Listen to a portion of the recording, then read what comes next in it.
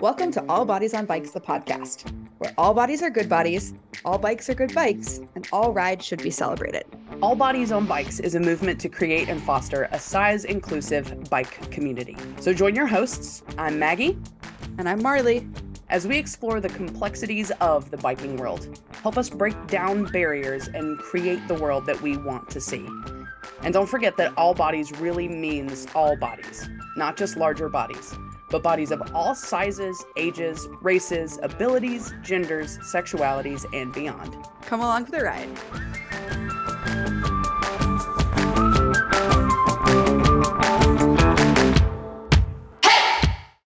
Hi, friends. Thanks for hanging out with us on the All Bodies on Bikes podcast.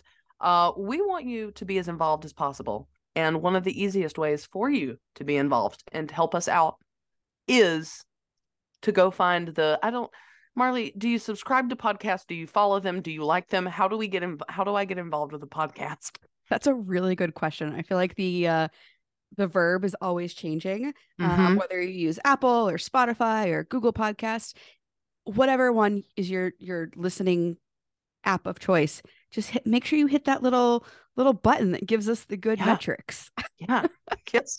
Help our numbers look as good as we do. That shouldn't go into the thing. No, it definitely should, because we both do look great today. We're fantastic. But on a more serious note, every time you hit that subscribe button or follow or whatever it is, and give us a rating or leave a review, it helps more people discover the show. And I don't know about you, but I'm always looking for new podcasts, and I do read the ratings and the reviews of other people. So hopefully you like us and we'll give a positive review. But we also read all the reviews anyway. So if you're sick of me saying, or you want Maggie to speak up more or give us more of her amazing Southern colloquialisms, let us know all those things. Yes. There I go saying, again. It helps me think. I don't know why you use it. But but yeah, we would really, really love your support. Like, follow, rate, share, subscribe, send it to your mom, your grandma, your friend who is trying to get you out on a bicycle. And hopefully these episodes will resonate with you. I mean, send it to somebody you don't like, and maybe that'll make them like you. Oh, that's a good point. I'm just going to say that. I feel good about it. All right. Thanks for being fans of the All Bodies on Bike show. We wouldn't be here without you. Yeah. And let's get on with the show. Welcome back to All Bodies on Bikes, the podcast, where all bodies are good bodies, all bikes are good bikes, and all rides should be celebrated. Yeah, they should. How are you today, Maggie? I'm doing swell. How are you? I'm tired. I wonder why. Well, Mid-South was this weekend. Oh, okay. And I had signed up for the 100. And then I unsigned up for the 100. Okay. When I checked in, I was like, I'm just going to do 50. And then Bobby Wintle, the event director, yes, is a very, very, very convincing man. And during the rider meeting, where, he tells you what to expect and all the things, he said something that really resonated with me. And I think this will really tie in with our guest today too, because I thought about her a lot during my ride. But Bobby said, "You are stronger than you think you are. And I believe in you." And I thought, I should do the 100.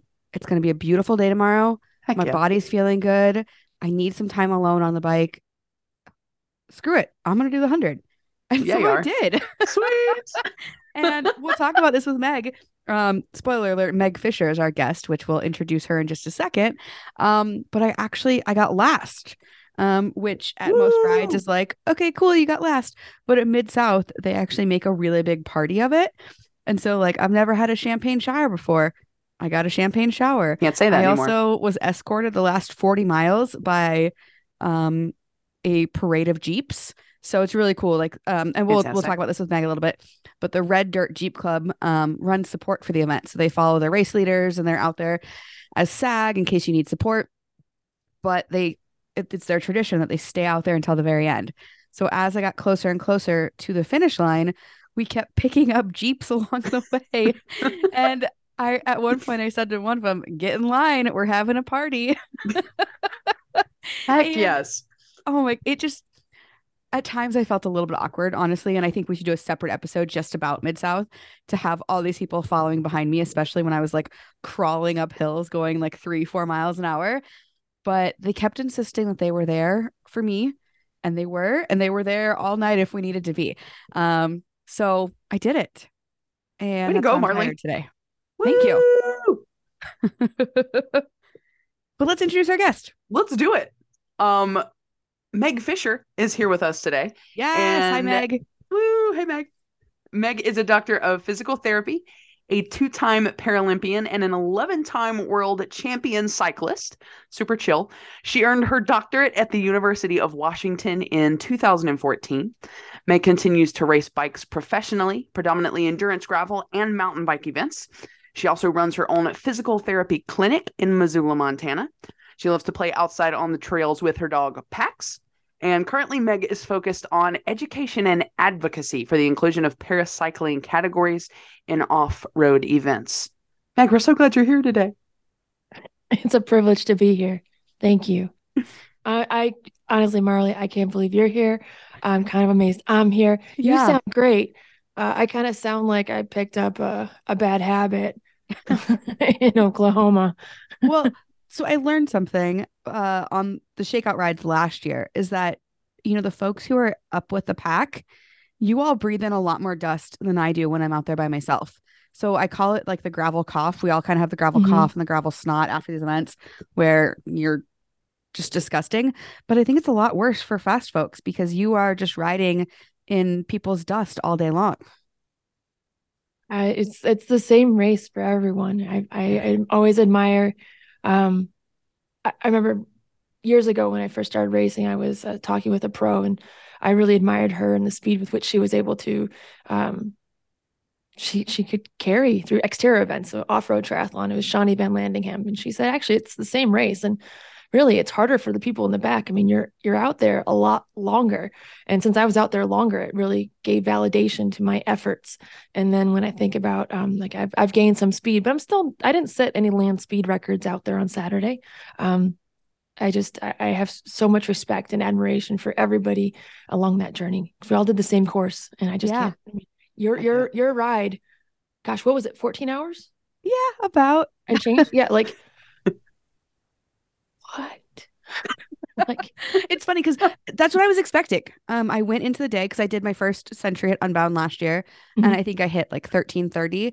And I'm not at the same physical place that I was last year. I had knee surgery about 6 months ago, and so I went into the day knowing I'd probably average about 8 miles an hour. And I definitely babied my knee a lot, not pushing it and walking up hills.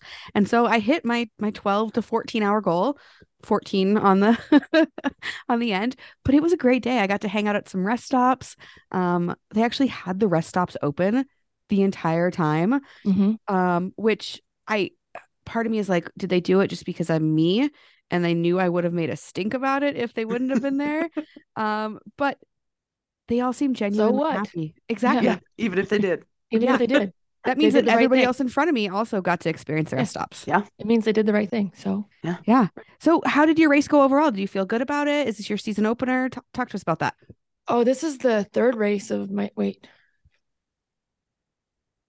So that was the fourth race of this year for me. Wow.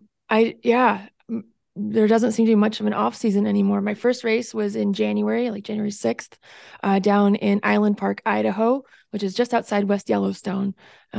It's called Fat Pursuit. Okay. The 60K fat bike race across the snow. And then in February, about a month later, I was in Tucson. I got to race a duo with the Laura King. Yes. And we did 24 hours in the Old Pueblo as a duo. That was a journey. Holy moly. And then I was, the next week, I went up to Anchorage, Alaska, where I did a 50K fat bike race. And then, so a week later, I had 2 days home, and then I raced Mid-South in Tulsa, or no, we flew into Tulsa in Stillwater, excuse me. Yeah. This was my fourth race and my third bike of the season. Wow. What an accomplishment. Heck yeah. 4 races, 3 months. I like that. I like that ratio. Excuse me. I also picked up a pack-a-day habit. Yeah. So Maggie mentioned in your bio, and we're skipping around a little bit, but you're a paracyclist specializing in Yes. off-road events. Yes. So we're going to talk about both of those things. I guess let's Okay. start out with paracyclist. What does that mean, and what does that mean for you? So that's a big question. So settle up. All right. Um, so para is a prefix in Greek that means alongside or beside. We often use it every day. Don't really think about it unless you took Latin in high school. I was one of those dorks. And so, I mean, parallelogram, paraprofessional, parachute, we use it all the time. And it's very generic, or not generic, but benign. Like it just Like a just neutral is what descriptor. it is. Yeah. Yeah. And it's universal. Like if you said, like it's used in Europe, it's used in Spanish, it's used in French, it's used in German. Actually, I lied. I made that one up. I'm guessing, but chances are there is a close facsimile of. And so it means it's like globally understood. And I come from a world where I raced in the Paralympics. And so Paralympics, I mean, para is right alongside the Olympics.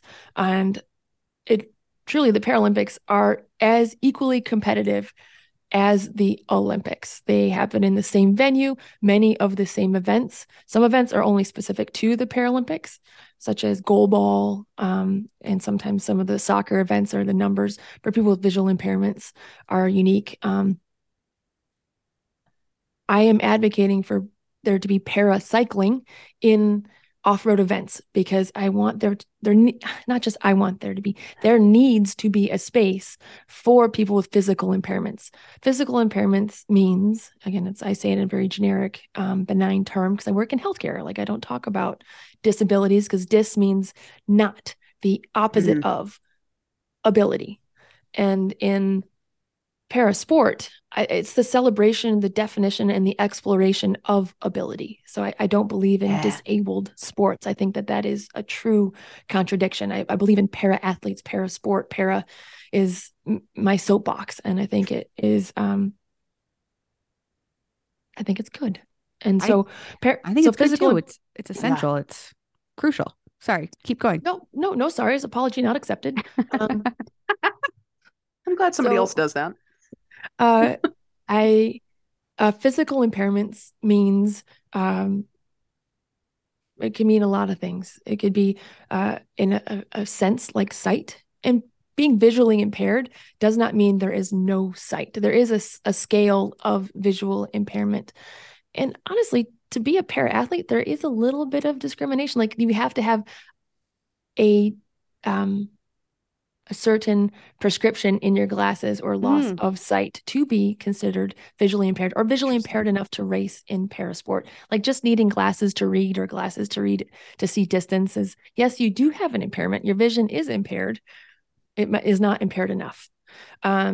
There are other physical impairments such as amputations, whether that's congenital, meaning they were born with that, or an acquired limb loss or limb length discrepancy from trauma, from illness, cancer, all sorts of things. Yeah. All sorts of reasons.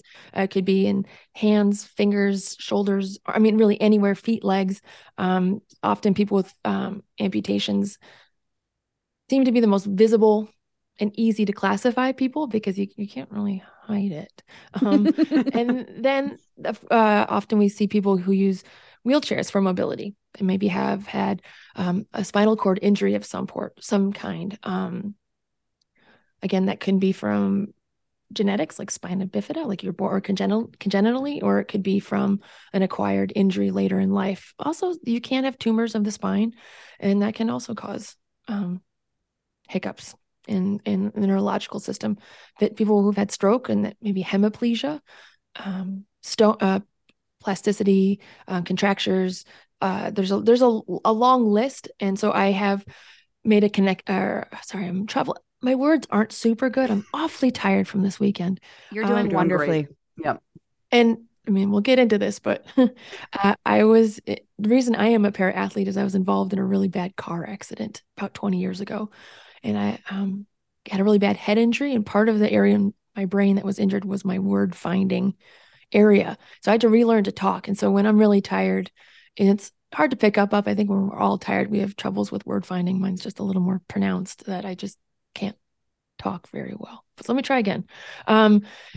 So I've created guidelines to help race organizers understand and not just race organizers, excuse me, but like the general population understand what is a physical impairment that enables somebody to race under the para cycling classification. I've had race organizers reach out because prospective athletes have maybe said that, like, oh, I have diabetes. Is that a qualifying physical impairment? It sucks to have diabetes. I mean, I don't have it. I guess I don't want to portray that that's what it is. I mean, it must be some work and challenge understanding that disease, but that is not an example of a qualifying impairment to be a para athlete. Sure, that makes sense. Yeah. So going back to the Paralympics real quickly, it's one of my favorites to watch because there's actually like more events to watch because of all the different classifications.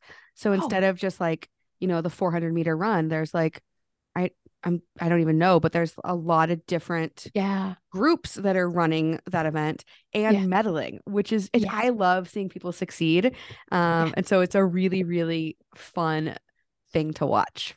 Oh, I'm stoked that you watch. It's really exciting. In the States, more and more coverage is being shared with the Paralympics. It used to be something that you pretty much had to search for on like ESPN, the Ocho or something like that, or it was only on YouTube. And it's great to see it, more visibility. I think if you watch the last games, pretty much every commercial had an Olympian and a Paralympian in it. That was not the case when I raced. And when I first was injured 20 some years ago, I didn't understand the level of athleticism and value people with physical impairments offers, and humanity, like the value in humanity, let's just put it that way. And so therefore, like, I wanted to hide. I wanted not to be seen as anything other than able. I didn't want to celebrate. And I don't need to like go around and have people like pat me on the back or really, like, I guess like I'm contradicting myself when I say celebrate, but I don't need fanfare, I guess is what I mean. It's like I just want the acknowledgement, or because I'm still a human. My physical impairment doesn't define me, and initially I thought it might. And so as a long story short, I think that that's a more common experience. I mean, the human experience is more similar than it is dissimilar. So I suspect my journey is reflected. And I think in general, like, jump right into it. Like, we all have scars. We all have obstacles we've overcome, and just many of them are like behind their eyes. You just can't see them, or they're underneath their clothes, like the invisible impairments or the invisible scars. And I just happen to wear mine incredibly visibly. And is that one puppy dog coming in? Do we join in the show? Yeah. Lacey just opened my office door, so I'm gonna go shut the office door. Oh my gosh, so Lacey, that way we don't have the lovely sounds of Star Wars coming through. I'm also watching my nephew for a couple of days because it's his spring break. I planned my life really well. Ride 100 miles, hang out with a 7-year-old for 2 days. What could go wrong? Exactly. It sounds like just, you're learning things. Thank you. And if I start to get off track, Maggie, just kind of like, you guys can kind of be like, give me one of these, because sometimes I start to ramble. So if I'm starting to like,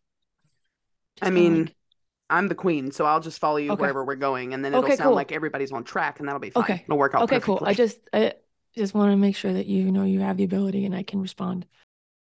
This actually feels like the perfect moment for me to tell you something. Yes. So I did SBT last year with All Bodies, and we had a meeting with you before we all got to Steamboat. And Marlene was like, do you guys have any questions? And so I sent in some questions, and one of them was like safe ways to brake going downhill. Because that was something our team had all talked about a lot. And your immediate reaction was brakes work. And you're like, just be careful. Like, if you're going to brake, don't do it quickly. You explained it a lot better than this because there was like science and stuff. But basically, just like, if you're going to grab your brakes, you're probably going to hurt yourself more. It started raining about halfway through SBT.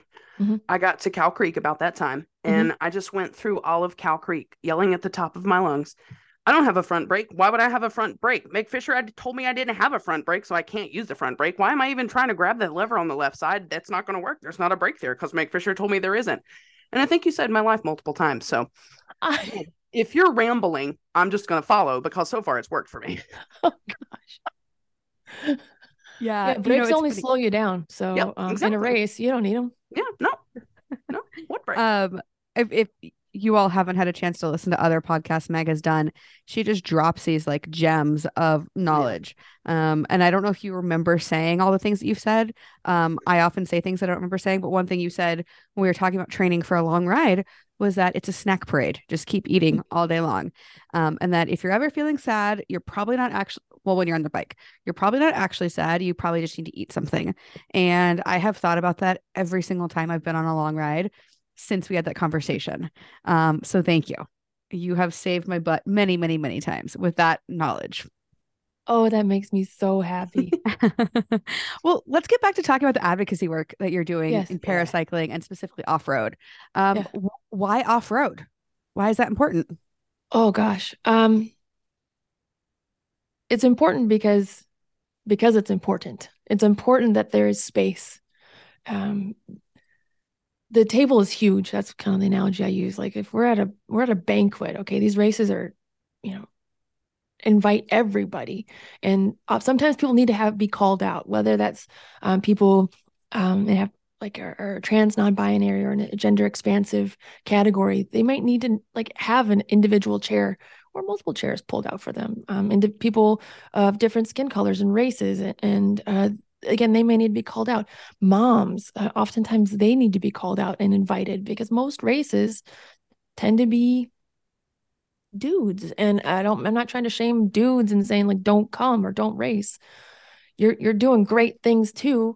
There are other people that want to do the same things and have fun. It doesn't have to be, like, let me start over a little bit and say like every race organizer I've spoken with believes that their race is inclusive. I don't know any race organizer who is intentionally trying to be exclusive. Sure. They maybe just don't know how to send out the invitation or to pull out the chair. And so having folks like you, Marley, and folks like Abby and other people in the trans non-binary space, just nudging them to do the things that they are intending to do, they just don't know how to do. And that's my role right now. And it's been great to be that person in the off-road space. Initially, I got into cycling in the off-road space. I live here in Missoula, Montana, and we're surrounded by trails. There's road riding, but I say mountain biking is way more better. That makes me happy to say it's more better. And so,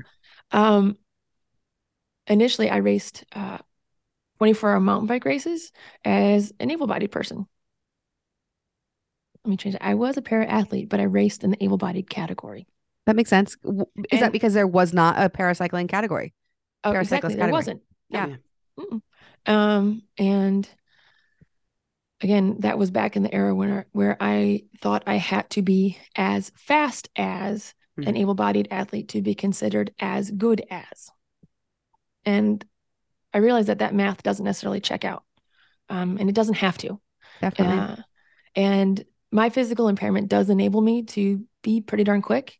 And now where I am in my life and experiences, I want to make sure that the chair is pulled out for people who have visual impairments, people who have hand impairments, limited grip strength, or visual impairments who use hand cycles. It's not just about me. I'm the squeaky wheel maybe. And I want to make sure that the sport that's given me so much is able to give as much to as many people as possible. Because I could go on and on. This is my passion. I mean, bikes basically are a motorized wheelchair. I mean, there's a machine, right? There's gears. And so the wheel is magic. It enables us to do all sorts of things. And I don't ride the same bike as you, Marley. We're different sizes. Our arms are different lengths. Our legs are different lengths. Maggie, I'm sure you're taller than me because I think everybody's taller than I am. And so we don't ride the same bike. Yeah. And then somebody who has a hand impairment, they may need a specific adaptation to be able to ride that bike. Or I have my adaptation is I ride mismatched crank arms. I've been able to race around the world with people of a variety of physical impairments and watched how they've adapted their bikes or their prostheses or orthoses to enable them to ride bikes. And it becomes this very unifying, enabling tool. And I see this is the opportunity, and it's why you asked off-road, is because gravel is unsanctioned right now. There are parasports or paracycling in road racing and in track racing. There's not in any mountain biking yet, and there's not in gravel. And as the USA Cycling and UCI and the other international governing bodies kind of look at gravel and start to want to sanction it. No, but whatever they choose. I mean, there is already a UCI gravel worlds, but there was no gravel worlds category for paracycling. And I know there are certain criteria to be an Olympic sport or a Paralympic sport or UCI regulated sport. It has to be represented by multiple countries, has to have the right numbers, and right now the numbers are small. That said, 15% of the world's population lives with a permanent physical impairment. That's a lot. It is a lot. Yeah. So let's, I think there needs to be a space for people to explore and redefine their abilities. And the bike can be a very forgiving place to do that. Because in every physical therapy clinic, what do you see? A bike. On the sidelines of every sporting event, what do you see? A bike. Yeah. And so it's a truly a universal sport. It really is. And I love that. I love hearing about, the adaptations that you made to your bike with the different crank arms. And, I don't know if I want to call it able-bodied or folks without a physical impairment. We make adaptations to our bikes all the time, whether it's, raising our handlebars, changing the position of our saddle. It's the same thing. It's making your equipment work for you. And I just love the advocacy work that you're doing. I remember at Steamboat last year, you brought a team of 30-ish people. Is that right? I think there were 50. 50. Okay. So sure. 50. All right. I mean, across the different, I mean, I don't know. I didn't get the final numbers, but there were a lot of athletes that came. Yeah. And, you are kind of like the beacon of light for a lot of these folks. They see you do it. You did Leadboat last year, which means 100-mile mountain bike ride in Leadville. And then the very next day, what is it, 144-mile gravel ride? Yeah, it's 106 miles in Leadville and then 144 at Steamboat. So it makes a nice round 250 miles. Wow. In 2 days. 2 days. In 2 days. With and I remember standing at the finish line, watching you finish and just seeing the outpouring of love and support. And it wasn't because you're a paracyclist. It's because you are who you are. And yes, we're really dang proud of you. Because that's an accomplishment for literally anybody. And I don't know where I'm going with this, except to tell you that I'm really proud of you. You make me cry. You don't need an outcome all the time, Meg. Okay, back to the advocacy one more time. I just want to make sure that race directors and event directors and basically anybody, if you're trying to figure out how to do this inclusion thing, figuring out how to get paracyclists there, how to get, folks of differing abilities there, talk to Meg, get in touch with Meg. Like she said, she wrote guidebooks, and pay her for her work, because this work needs to be done to get more people to the table trying to grow sport. Meg is your person. So get in touch, and we will have her contact info in the show notes. But really just expanding the world of sport to so many people. And, Maggie and I can both attest to the difference that sport has made in our lives, and so can millions of other people. So Meg, you really are doing just some amazing work. I appreciate that. That's really kind of you to say. Of course. We're here to I don't want to say pimp you out, because that is not appropriate. We'll lift each other up, hey? There you go. That's the more appropriate wording. You just had a film come out. Can you tell us about that? Yeah. And I love it because there's a young athlete in it. So tell us the story of High Road. It's High Road is a film that you can watch on Vimeo. It was awarded one of their staff's pick of the year. You can watch it on YouTube. You can watch it just about anywhere. It's been making the tours of all the film festivals. I can't name them all. Big and small. From Telluride, Banff. Banff Film Festival up in Alberta. Yeah. Now it's making an international tour. Telluride, the Bicycle Film Festival on its international tour. I was very fortunate to be able to travel with it to Amsterdam, and it'll be in it's everywhere. it's 11 minutes, so it's not a huge chunk of your day, and it'll hit you in the feels. It's a great one. I'm grateful for Cannondale, who saw the value in showing this story, like the importance, because this kind of goes back to like why paracycling, why event organizers I think need to have paracyclists, is because it's not necessarily like the folks that are at the event or at the race.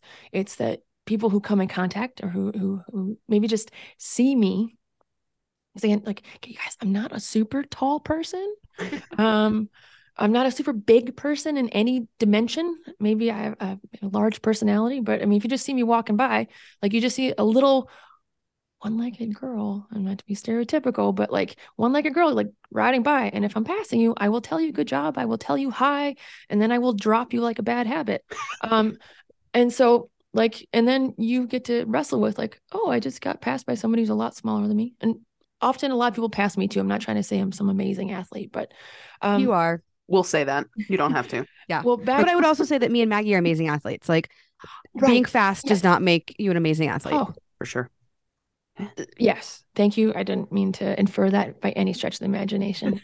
But going back to High Road, it goes to like, you can see yourself reflected in, I think, hopefully me, but definitely in Jack. Jack Barry, we share this film together. He's a young paracyclist and a para-athlete. He had cancer come into his life when he was young. And let's just give a quick fuck cancer. Like, Yeah. Yes, let's do that. The kid was magic. He was, and he still is. Okay. When I go to those film festivals, everyone goes, "Where's Jack?" And I feel like a giant disappointment because everybody loves Jack. And if you watch the film, I can tell you, he is even better in person. It follows the story where I got to be his physical therapist, and this is out there in the world, so I'm not breaching HIPAA. I was his physical therapist, and I knew Jack.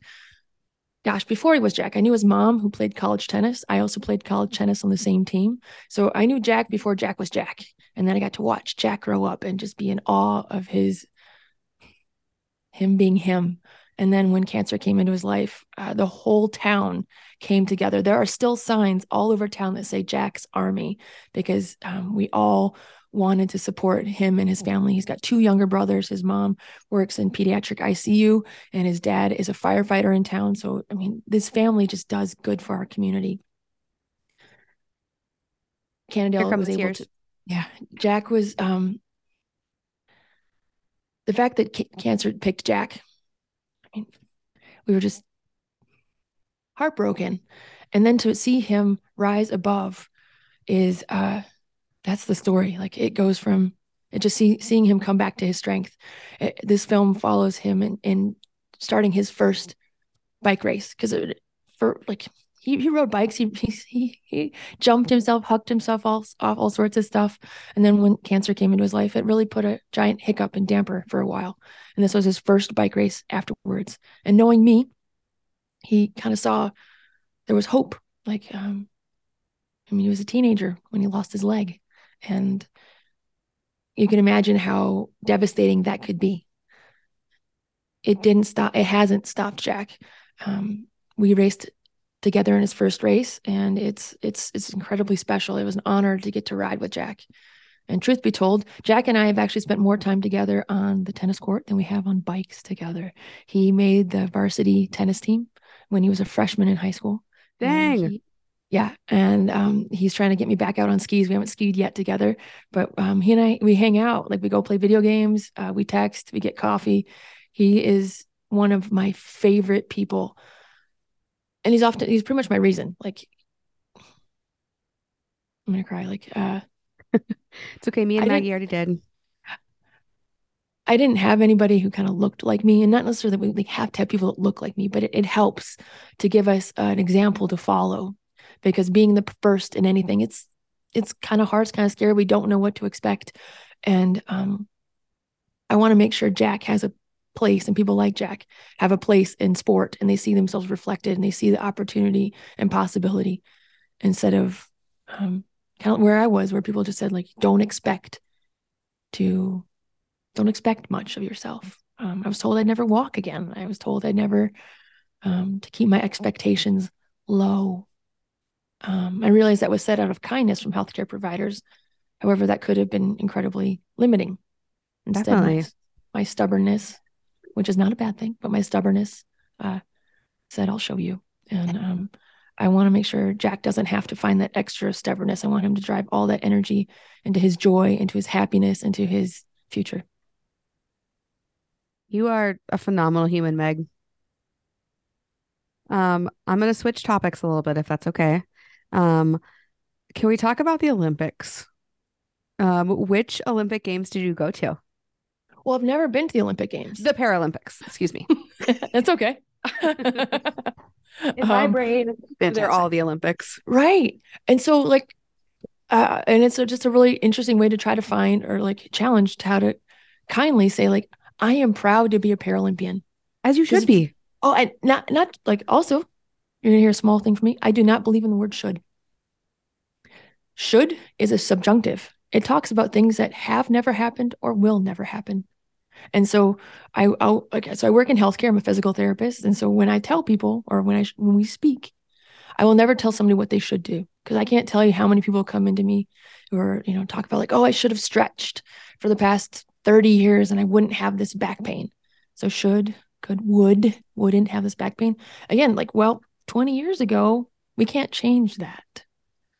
And they'll come into me, a couple of days later, like, oh, I should have done my home exercises. And I'm like, we can't change the past. So I'm going to tell you what you need to do. Well, you're going to tell me what you want to do. Then I'm going to tell you what you need to do as a professional. And then we're going to come together and, put that together to what you can do in the future. So I don't should on people and I don't should on myself. Love so, that. As far as I'm concerned, like, yeah, there's the Olympics, and there's Paralympics, and there's no should, Marley. I'm not shoulding on you. I'm not shaming you. I'm just saying, like, change that conversation. Like, I'm really easy when it's like, you get a cavity and you're like, oh, I should have brushed my teeth. Well, you can't change that. But right. You have the cavity. You have the cavity. You can brush your teeth tonight. You can brush them right now. You can brush them tomorrow. And you can prevent yourself from having a cavity. Something simple like that. So that's a really quick and dirty Well, let's talk about the Paralympics then. Yeah. What I really want to know is, I mean, yes, I want to know which ones you went to, but I want to know if the athlete village is as like wild as they say it is.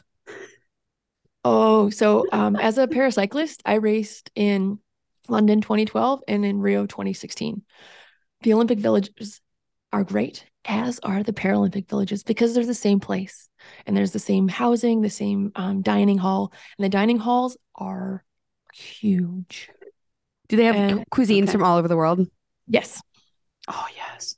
And like different aisles or lanes. It's like a giant cafeteria. Let's talk about the food because that's really the most exciting part. When I raced, I did 4 races in each games. So I did the 3K pursuit as well as the 500-meter time trial. Both of those events are on the track, the banked velodrome, if that helps. And then I also raced on the road. I did the individual pursuit, which is generally about 20 kilometers. And then I raced in the team road race, which is about 60-ish kilometers. So that meant my games were packed. The 3K pursuit was on day 1. Oh, wow. That means I didn't get to go to opening ceremonies. I would often like get dressed up in my opening ceremonies outfit. In London, I did have somebody push me in a wheelchair through the opening ceremonies because I did not want to walk. I wanted to save my legs, and I didn't stay for any of the shows. A lot of athletes choose not to go to the opening ceremonies because it is a big to-do. What you don't realize is they have you get all dressed up in your costume, and then you wait for the bus, or it's a long walk to the where the show is going to be. The venue, that's the word. And in Rio, it wasn't anywhere near the village. Actually, the village was kind of off on its own. In London, they were right next to each other. And then you have to stand in line for a long time. And then you get to walk around the stadium. And then you sit. And then you watch the show. And then you have to reverse the order of operations. So it's a long night. Yeah. And if you have a 3K pursuit the next day, which is actually 2 races, if you do well, it's a qualifying race as well as the medal race in the morning session and in the afternoon session. So it just means you don't get much fun. And then you get a day off for recovery, and then you have the 500-meter time trial. And then you have a few days where you start doing road reconnaissance. You go ride the road race course and you just try to memorize it. Then you have the individual time trial, day rest, final road race, closing ceremonies. So it's like That is a lot. So back to the food. Okay. Yeah. That's what everyone wants to know. London was amazing. Yeah. Like absolutely the best food I've ever had. The Italian line, delightful. The Asian line, wonderful. The British line, pretty darn good. You know, British people don't often get like a lot of kudos for their food, but That's bueno. true. The African line, Oh, I mean, there was like a table of cheeses, okay? Like, sure. and believe it or not, there's a McDonald's. It was in the cafeteria. And in Rio, there was a McDonald's on campus because McDonald's is a giant sponsor. Mm-hmm. It's very interesting to see who goes to the McDonald's line. Generally, kind of the faster road cyclists, we tend to be kind of a little picky about what we eat. We tend to be pretty small. So I had to really force myself not to eat very much in London, and I did not get to go to the McDonald's line. One of my teammates, we had a pretty bad crash leading up to London, big pile up. One of my teammates broke his jaw. So we ended up giving him all the McFlurries he could eat. Yes. Yes. And then those are good teammates. That's support. Yes. Yeah. I separated my shoulder. It was a rough game. And then in Rio, the menu at the McDonald's is slightly different. You can get the little parquejo, like the little cheese balls. Mwah, delicious. The food in Rio for the American palate didn't quite hit us really well. We had a little hard time getting enough to eat. So we ended up hitting the USA lounge. So every country has its own lounge. And so all of our sponsors like send like Oberto beef jerkies. We're all like hoarding packs of beef jerky and then like cereals, dried cereals and little packets of applesauce. They had to start rationing out our food because we were like just plowing through whatever snacks. They were supposed to be just snacks, right? But we didn't like what was at the cafeteria. So we just started hanging out in the lounge and be okay, only one pack. It was fine. One of my favorite things after the games were over, like, did you go sightseeing? Did you go to Ipanema Beach? Some of my friends, there was my friends from South Africa, another US rider. We got on the bus. We went and looked at the line to go up to see the Statue of Christ up on the hill. It's stunning. We looked at the line. We said, no way, Jose. We went to Ipanema Beach. And instead of actually going to the beach, we went to a restaurant to eat. Nice. Yes. I support that. It was across the street from the beach. We kind of looked at it. We're like, well, it's over there. Let's go eat. We're hungry. That is awesome. So that's just a true story. Yeah. I could listen to you tell stories from the Olympics all day, every day. Mm-hmm. It's a wild experience. It's not something I ever thought I'd get to have. I think everyone when we're little, we maybe have this dream of being the next Bonnie Blair or whomever's in your generation. You're like, man, I want to go to the Olympics. When I got hurt, like, well, first of all, once I hit puberty, I realized like the Olympics, I'm not going to be the next Nadia Comaneci. Okay. Like that's who I was going to say was I really wanted to be a Olympic level gymnast. Exactly. And then, you hit college and you realize, man, I've hit these milestones. My ability to like go wear the stars and stripes on the international stage is, somehow over. And then when I got hurt, I didn't realize that I could be a Paralympian, if that was a possibility. And again, I thought the Paralympics was less than. Oftentimes people think like the Paralympics and the Special Olympics sometimes get confused. And it's all out of kindness. It's nothing's malicious. And it's just the Special Olympics is for people with cognitive or developmental delays. And whereas there are actually some categories in the Paralympics for people who do have some intellectual impairments. There's just a few. So I can see why it's confusing. But the Paralympics, people generally with physical impairments, and it's cutthroat, man. It's actually like sport at that level. It's beautiful, but it's also kind of ugly. I think any sport at that level can be that way when you've trained so hard for something and that is what your entire life is about. It can have a tendency to get ugly. I'm so grateful for it. And I'm grateful to have had those experiences. I'm also grateful to be retired from that part of my life. But you're still racing hard. You're still racing bikes. Do you have a favorite discipline? You already mentioned that you do fat bike, gravel, and mountain biking. Do you have a favorite out of the three? Or I don't even know. Are there other disciplines you do? Well, I don't race on the road anymore, but I don't really have a favorite. I mean, bikes are bikes to me. Yeah. There's elements that I miss about the fixed gear track racing. That is a special type of awful. It is so painful. Um, but it's so cool to go so fast. I feel like Maverick and a jet pilot, like especially when you're motor pacing behind a motorcycle, like the moto. Heck yeah. Like you're in your little aero bars, you're all tucked up, teeny, really like you're slicing through the wind, and you're just hitting left turn, left turn, left turn, left turn. And the G forces are pushing you up the track, but you're driving it down the track, and you just feel really cool. Same thing. I do miss the 20K time trial. That's probably my favorite. In French, I think it's beautiful. Time trialing is contre la montre, meaning against the clock. And so I think it's very beautiful in that it's the same course for everybody. And you just need to choose the best line and apply force at the right time. Your body position, and there's no team dynamics, there's no tactics. It's just like, do you have the engine to do it? Can you suffer? How deep can you go into that pain cave?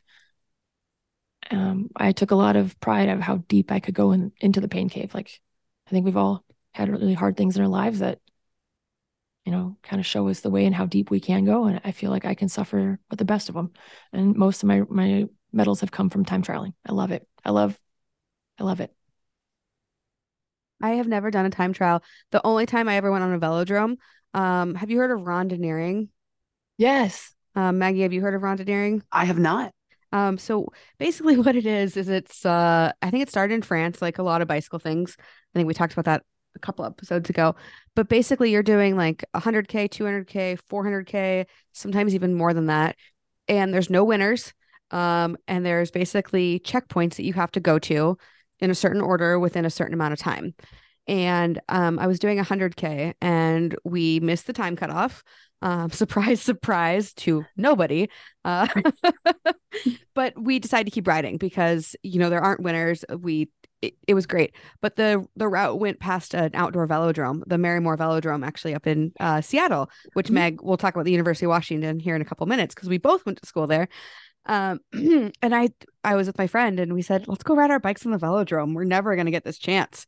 And so we took our rondineering bikes with full fenders and baskets and all the gear on the velodrome. And it was so fun. I did not have the G forces to get up the side. I was too scared, but I would like to try it again. I think it would be a really fun challenge. Well, the Marymore track is a really special one because it's actually 400 meters. It's giant. Is that not the normal size? Oh, no. No. It's huge.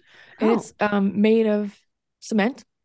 So actually, because it's so big that the corners actually, I can realize how intimidating they looked. But you can basically stop in those corners. They're so that banking is shallow. Yeah, it's not super steep at all. No, you on your fully fendered, decked out bike, you could have gone anywhere. And generally, just as a by the by for those listening, like geared bikes cannot be on the track at the same time as a fixed gear bike because it's just not safe. It's unsafe. Holy smokies, it's not safe. Yeah. And so yes, so any bike can ride on a velodrome. However, you must have a fixed gear bike, and your local velodrome will have a little introductory course just so everybody's on the same page, same language. Yeah, they're super fun. Like I've ridden at Marymore, it's a hoot. But 400-meter tracks are not an international competition, so unfortunately, most race events like national championships can't come to Seattle and experience the joy that you felt there. But interesting, I did not know that.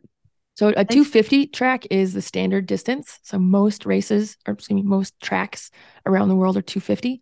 The UCI in Egel, Switzerland has a 200-meter track. It's so steep. Yeah, it's wicked fun. It's got to make the corners real steep then. Yeah. And like the most popular one in the States is in LA in Carson. Okay. It's a 250 track. It's like it's pretty darn steep. If you're not going, I think it's like 17 miles an hour. I'm kind of forgetting. It's like 10 years ago. I guess not 10 years ago, but it's long enough ago that if you're not going fast enough, you will actually slide off the wooden track. Like you need to be going a certain speed to create centripetal force to push yourself to stick to the track. Wow. Yeah. That's amazing. It's real fun. I don't know if it's amazing or horrifying. A little column A, a little column B. Well, Maggie, I've been asking Meg lots of questions. Do you have any questions for Meg? If not, that's okay too. I'm just kind of along for the ride today. I'm enjoying just listening to you guys. I'm Yeah, surprised just that you're sit both on my still wheel. functioning. We got Exactly. it. Thank you. I got you. Can we talk? So we've talked about your advocacy work. We've talked about your racing career. I would love to talk about your work as a doctor of physical therapy. So you went to the University of Washington. Darn tootin'. Same. I don't talk about Not that same. much being a University of Washington alumni, but I feel like we should throw it out there as both distinguished alumni.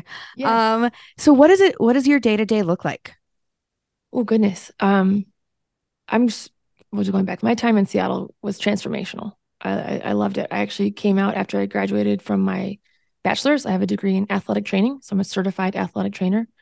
We prefer to be our initials to be ATC, not CAT, even though we call ourselves certified athletic trainers. We're not cats, we're ATCs. So yeah, I worked for UW. I was in the athletic training department, and meaning if you watched the Huskies and somebody got a boo-boo and ran out on the field, that was me.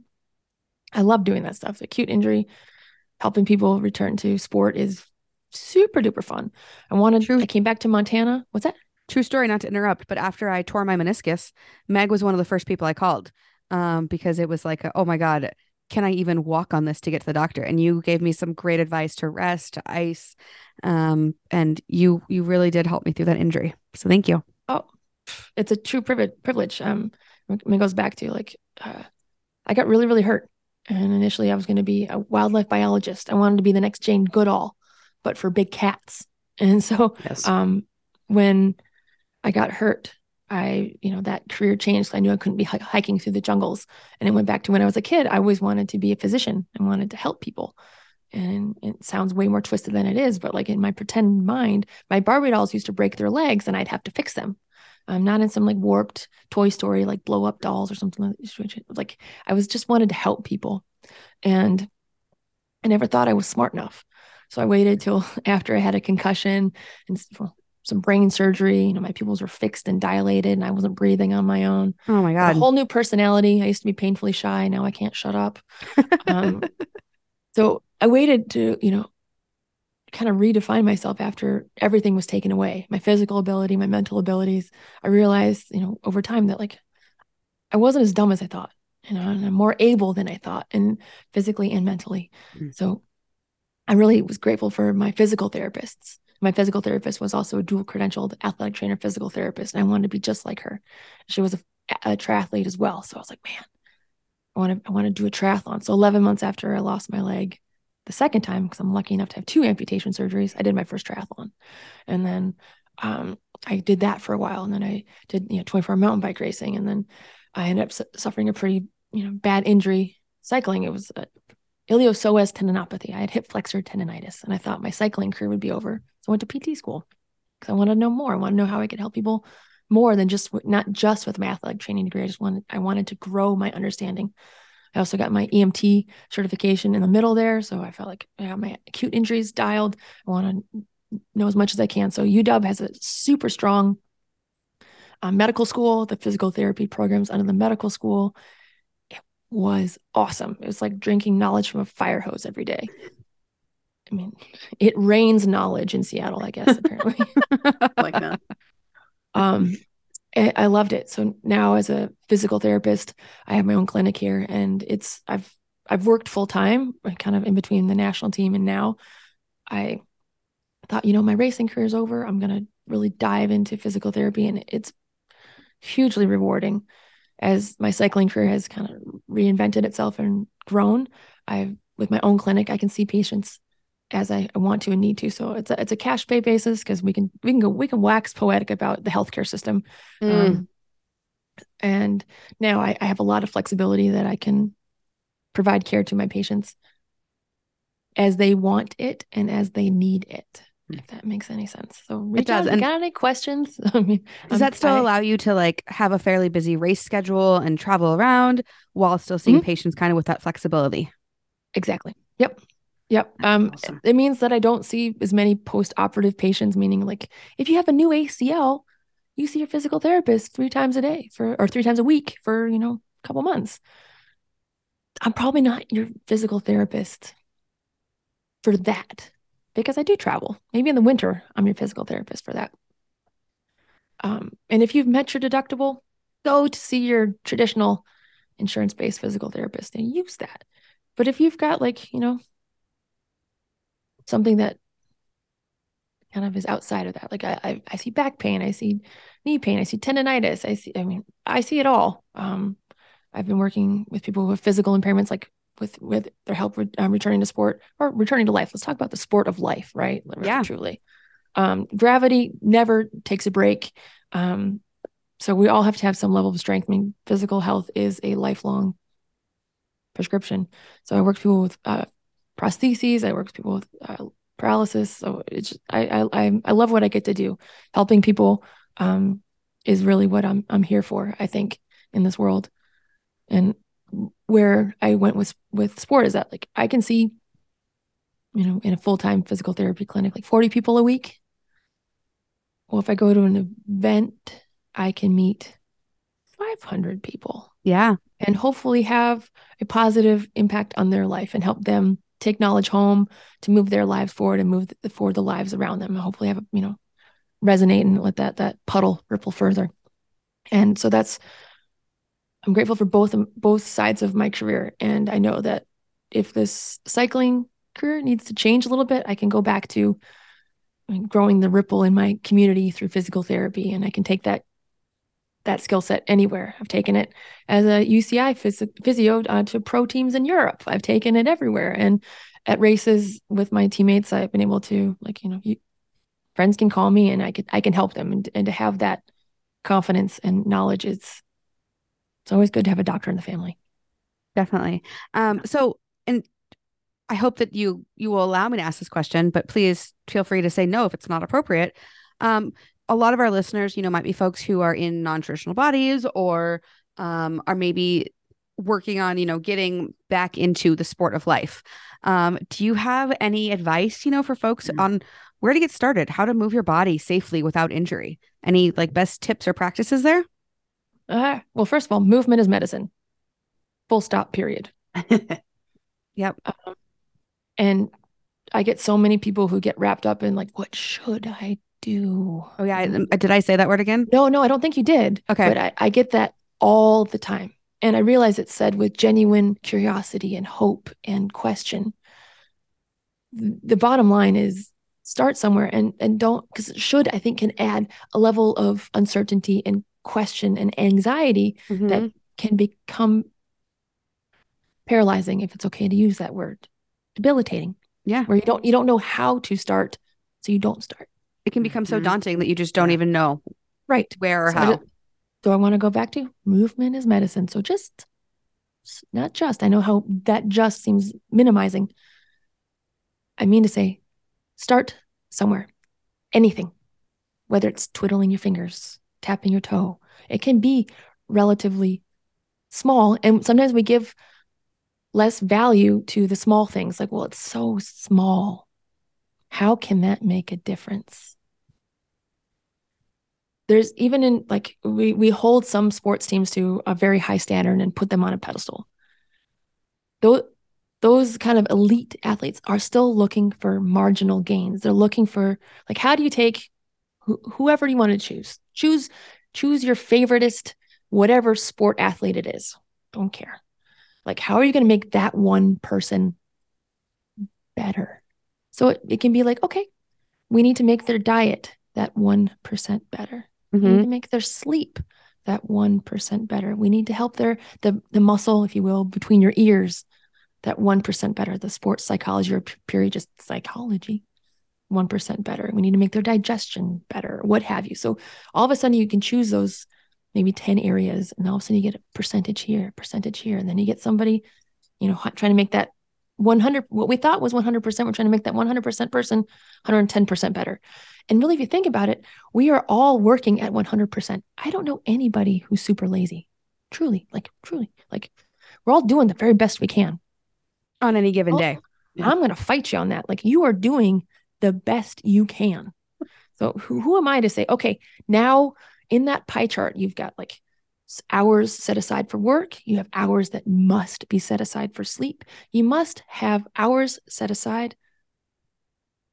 I'm not going to ask for permission. You got to have time to just fuck around. Okay. Like those hours are precious. Okay. Don't worry about cussing. They gave us an explicit rating. So, okay. We're going to lean into it. I'm going to lean into it. You got to have fucking around time. Okay. Right. You also have to have sleep time set aside for like cooking, cleaning. Like all of a sudden, if you think about all the things you do in your day, your pie chart is awfully full.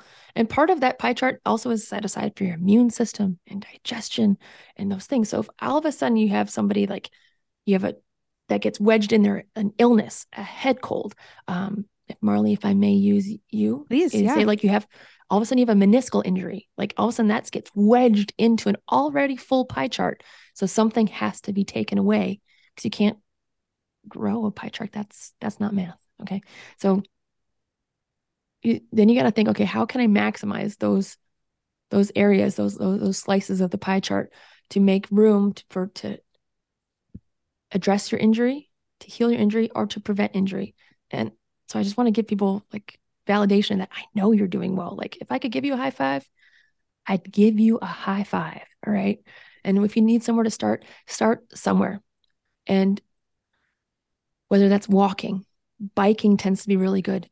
I can tell you it's not the perfect sport. I know we're talking about bikes a lot. If biking's not your thing, okay, great. What is? Find something that is.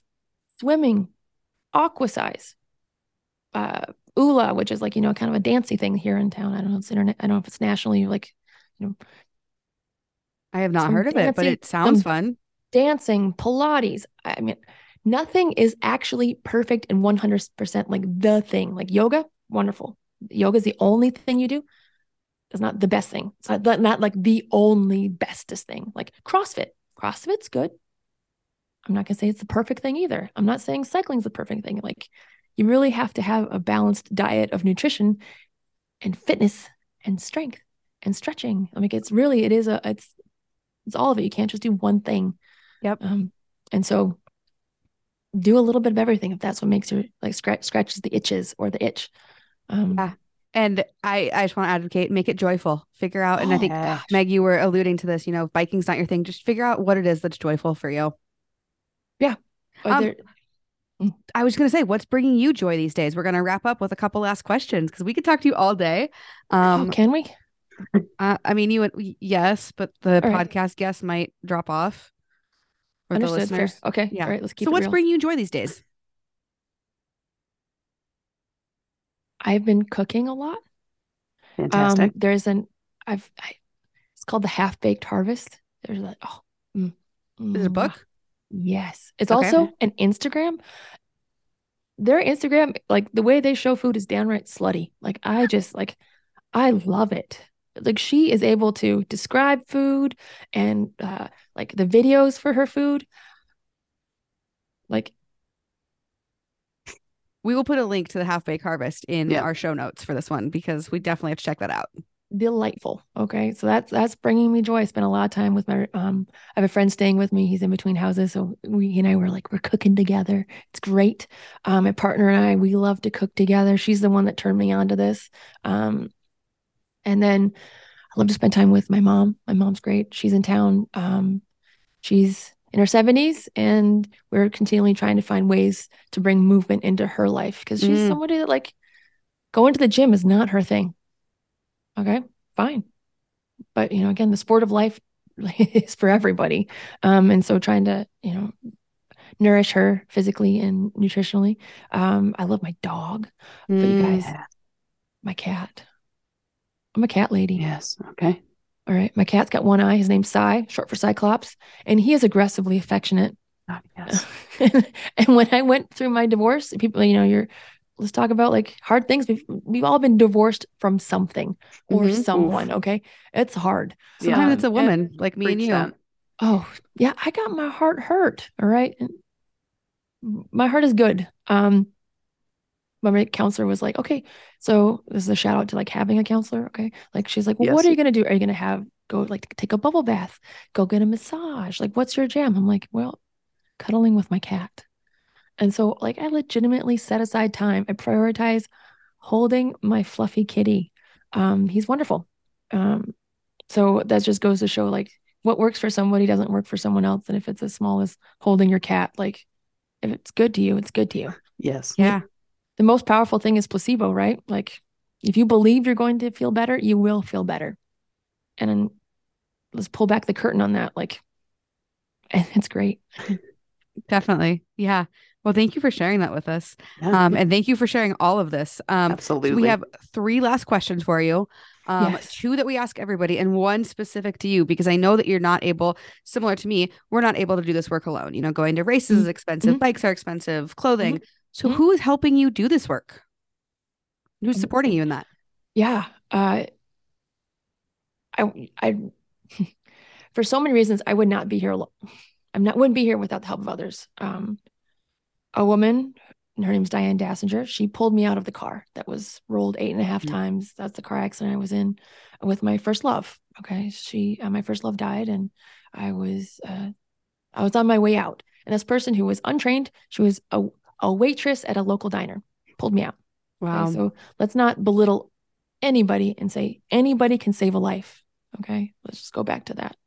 So I've had so many people along the way who have helped lift me to where I am now, from Diane to my physical therapist, Tasha, to companies like Cannondale. Like that, they reached out to me and said, we think you're doing something important and we want to be a part of it. I owe them a debt of gratitude. Rafa is another large sponsor, or large supporter. Like let's just be also quite honest. Like there is not a lot of money floating around in the cycling world. Like not for athletes like me, and that's okay. Like I'm not. I mean, it's not, but it is. That's just the way it is. And so I'm grateful for the companies that are able to support me. POC is another one, Pro Bike Gear. But I still also have my job as well, so I can pay the mortgage for the house that is, God bless it, continually trying to fall down around me. Like the paint keeps peeling, the light stopped working, so I'm doing the best I can. And I know I can't do it alone. So I'm grateful for the patients who ask me to join them on their journey. I'm grateful for the companies that ask me to come speak. I'm grateful for the race organizers who are able to support me in the work I do, because I recognize that race organizers aren't doing it to make it rich in general either. And neither am I. I'm not doing this to, buy myself a Tesla or anything like that. If you saw my car, I've got a big crack along it. The fender is falling off. I do ride a bike that is worth more than my car. And I I do get too. to do, yep. And I get to do that because of companies like Cannondale who are able to share that with me. POC has been, they're going to send me to, or help get me to migration this year, because I have this desire of bringing paracycling internationally. And we live in a very privileged first world country.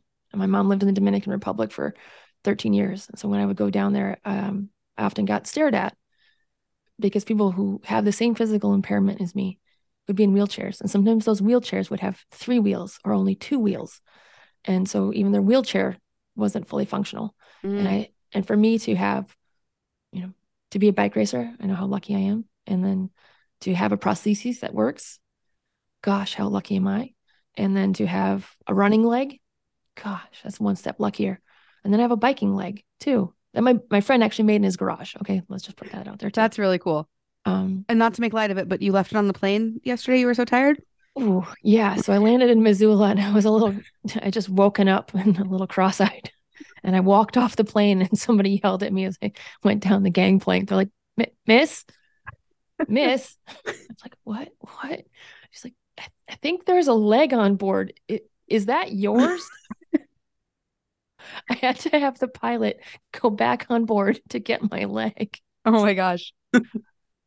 Oh, I love that story. It just like shows how human you are. You know, you're you're a Paralympian, you're a world champion, you've done all these amazing things, and sometimes you forget your leg in places, and that's just the way it's gonna go. yeah. I'm very human. And this morning, I think it's Monday morning. I went to work. I had the very great privilege of joining some people on their healthcare journeys and helping them overcome their obstacles. And now I get to be here this afternoon speaking with you all. It's 20 years ago when I woke up from my coma. If I'd known this is where I'd be, I wouldn't believe it. Yeah. And this is a time when the subjunctive tense is appropriate. Like I would not believe it. And to know that in the present tense that this is what's happening, it blows me away. And so I'm very grateful to have met both of you. And Marley, you've changed my life. Maggie, you don't even know it. So thank you. Oh, thank you, Meg. Yeah. And to close out, we have two last questions. I'm gonna let Maggie ask both of them. Because she's been a little quiet today. I have. So that's okay. Great. Thank you. We're co-hosts. We are. We're co-hosting. The first question is, if you could just plan out a perfect day on the bike, what would that look like? Generally, there's a sunrise involved. Okay. I think back to this one ride that still strikes as probably one of my best rides ever. There's some recreational space north of town called the Rattlesnake, and I remember going up early because before it gets really hot, because it does get real hot here in Montana. Like, you may watch this show Yellowstone, that's not real life. Okay, that's what it's filmed like 40 minutes from me, and I can tell you, not real life. Anyway, so the perfect day was I woke up before sunrise, and as it started to glow, rode up into the woods. The relative humidity was still just a little bit high. The smoke wasn't too bad yet. And I just rode up to the top of this hill. And I just came down the other side of the valley and came through this clearing. And there's a break in the trees where there's just this meadow of grass. And I was coming from the west, so I was headed east. And I watched the sun come up over the trees. And I just felt incredibly lucky that I got to be there, and I was all by myself, and that my body could take me to the top of this hill, and my body could take me down this hill, and that I got to be alive because nobody thought I'd be here, and or have the ability to do that, and let alone I didn't think I'd have the ability to do it. So to be there, and I've had setbacks during my life where I've had my abilities taken away again, and question whether they'd come back. So to be there, like, that's the perfect day for me, is just to be able to like hear your breath, feel my breath. That's perfect to me. Yeah. And then our second question that we always close with, that was actually inspired by you, because I don't know, Marley, if I've even told you this, but I listened to multiple podcasts with you, and everybody wanted to talk about the same thing, which is great because you like bikes and so talk about bikes, but you know so many other things. And I was like, somebody ask her something else. So now we ask everybody that's on the show, what is something that you wish you got to talk about more? What would I like to talk about more?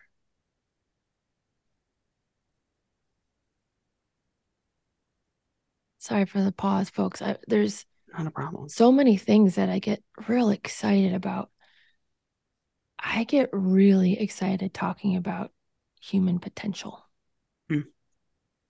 I think that often gets talked, like I get to graze upon it, like when I talk about my physical therapy career, but I just want everybody to see and feel the potential that like I see when I look at people. Like, it's staggering and maybe a little frightening, like what we're possible, like what we can do. Yeah. Because it's like not until we like get really uncomfortable do we realize like, holy shit, I did that. Like, I didn't think I could do that. And man, that was uncomfortable. I'd rather not do that again. But like, whether that's those like stories of Arctic explorers, like having stuff go wrong and yet overcoming that, like Endurance by Alfred Lansing about the Shackleton expedition. My favorite book. Okay. And it's like talking about the potential that we all have, and that it's uncomfortable for us to explore it. And I think the challenges we choose prepare us for the challenges we don't choose. So I think talking more about and like speaking with people and empowering them to know that they can do it. Like I love telling people like, you're going to be okay. And sometimes just having somebody like me tell them that they're going to be okay. It's really fun to watch their shoulders drop and the smile come on their mouth. They're like, really? I'm going to be okay? Yeah, buddy, you're going to be okay. So, and like, you can do it. Like those little things, this again, that seem so little, but really are monumental. Yeah.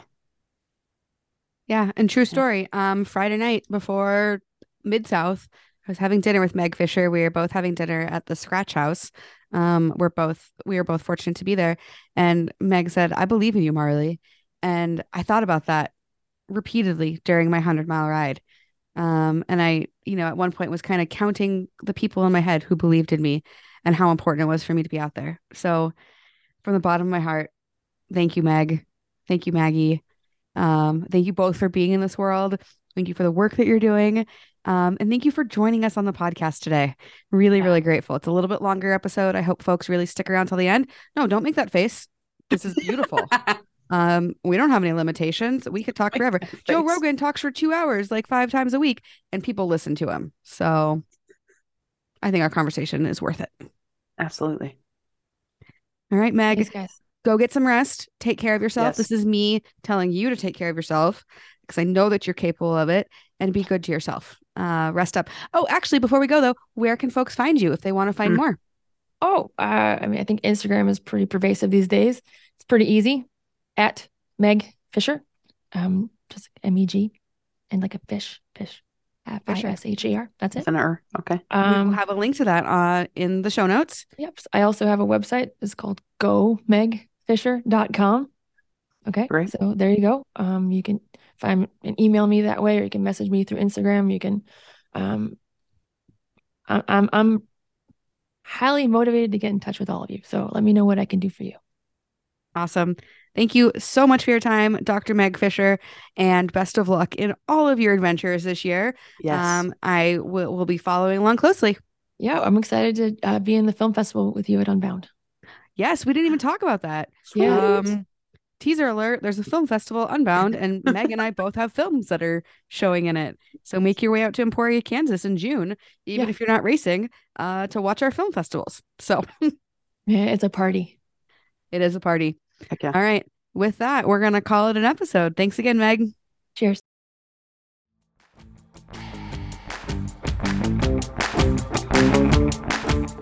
This is an All Bodies on Bikes podcast powered by Feisty Media.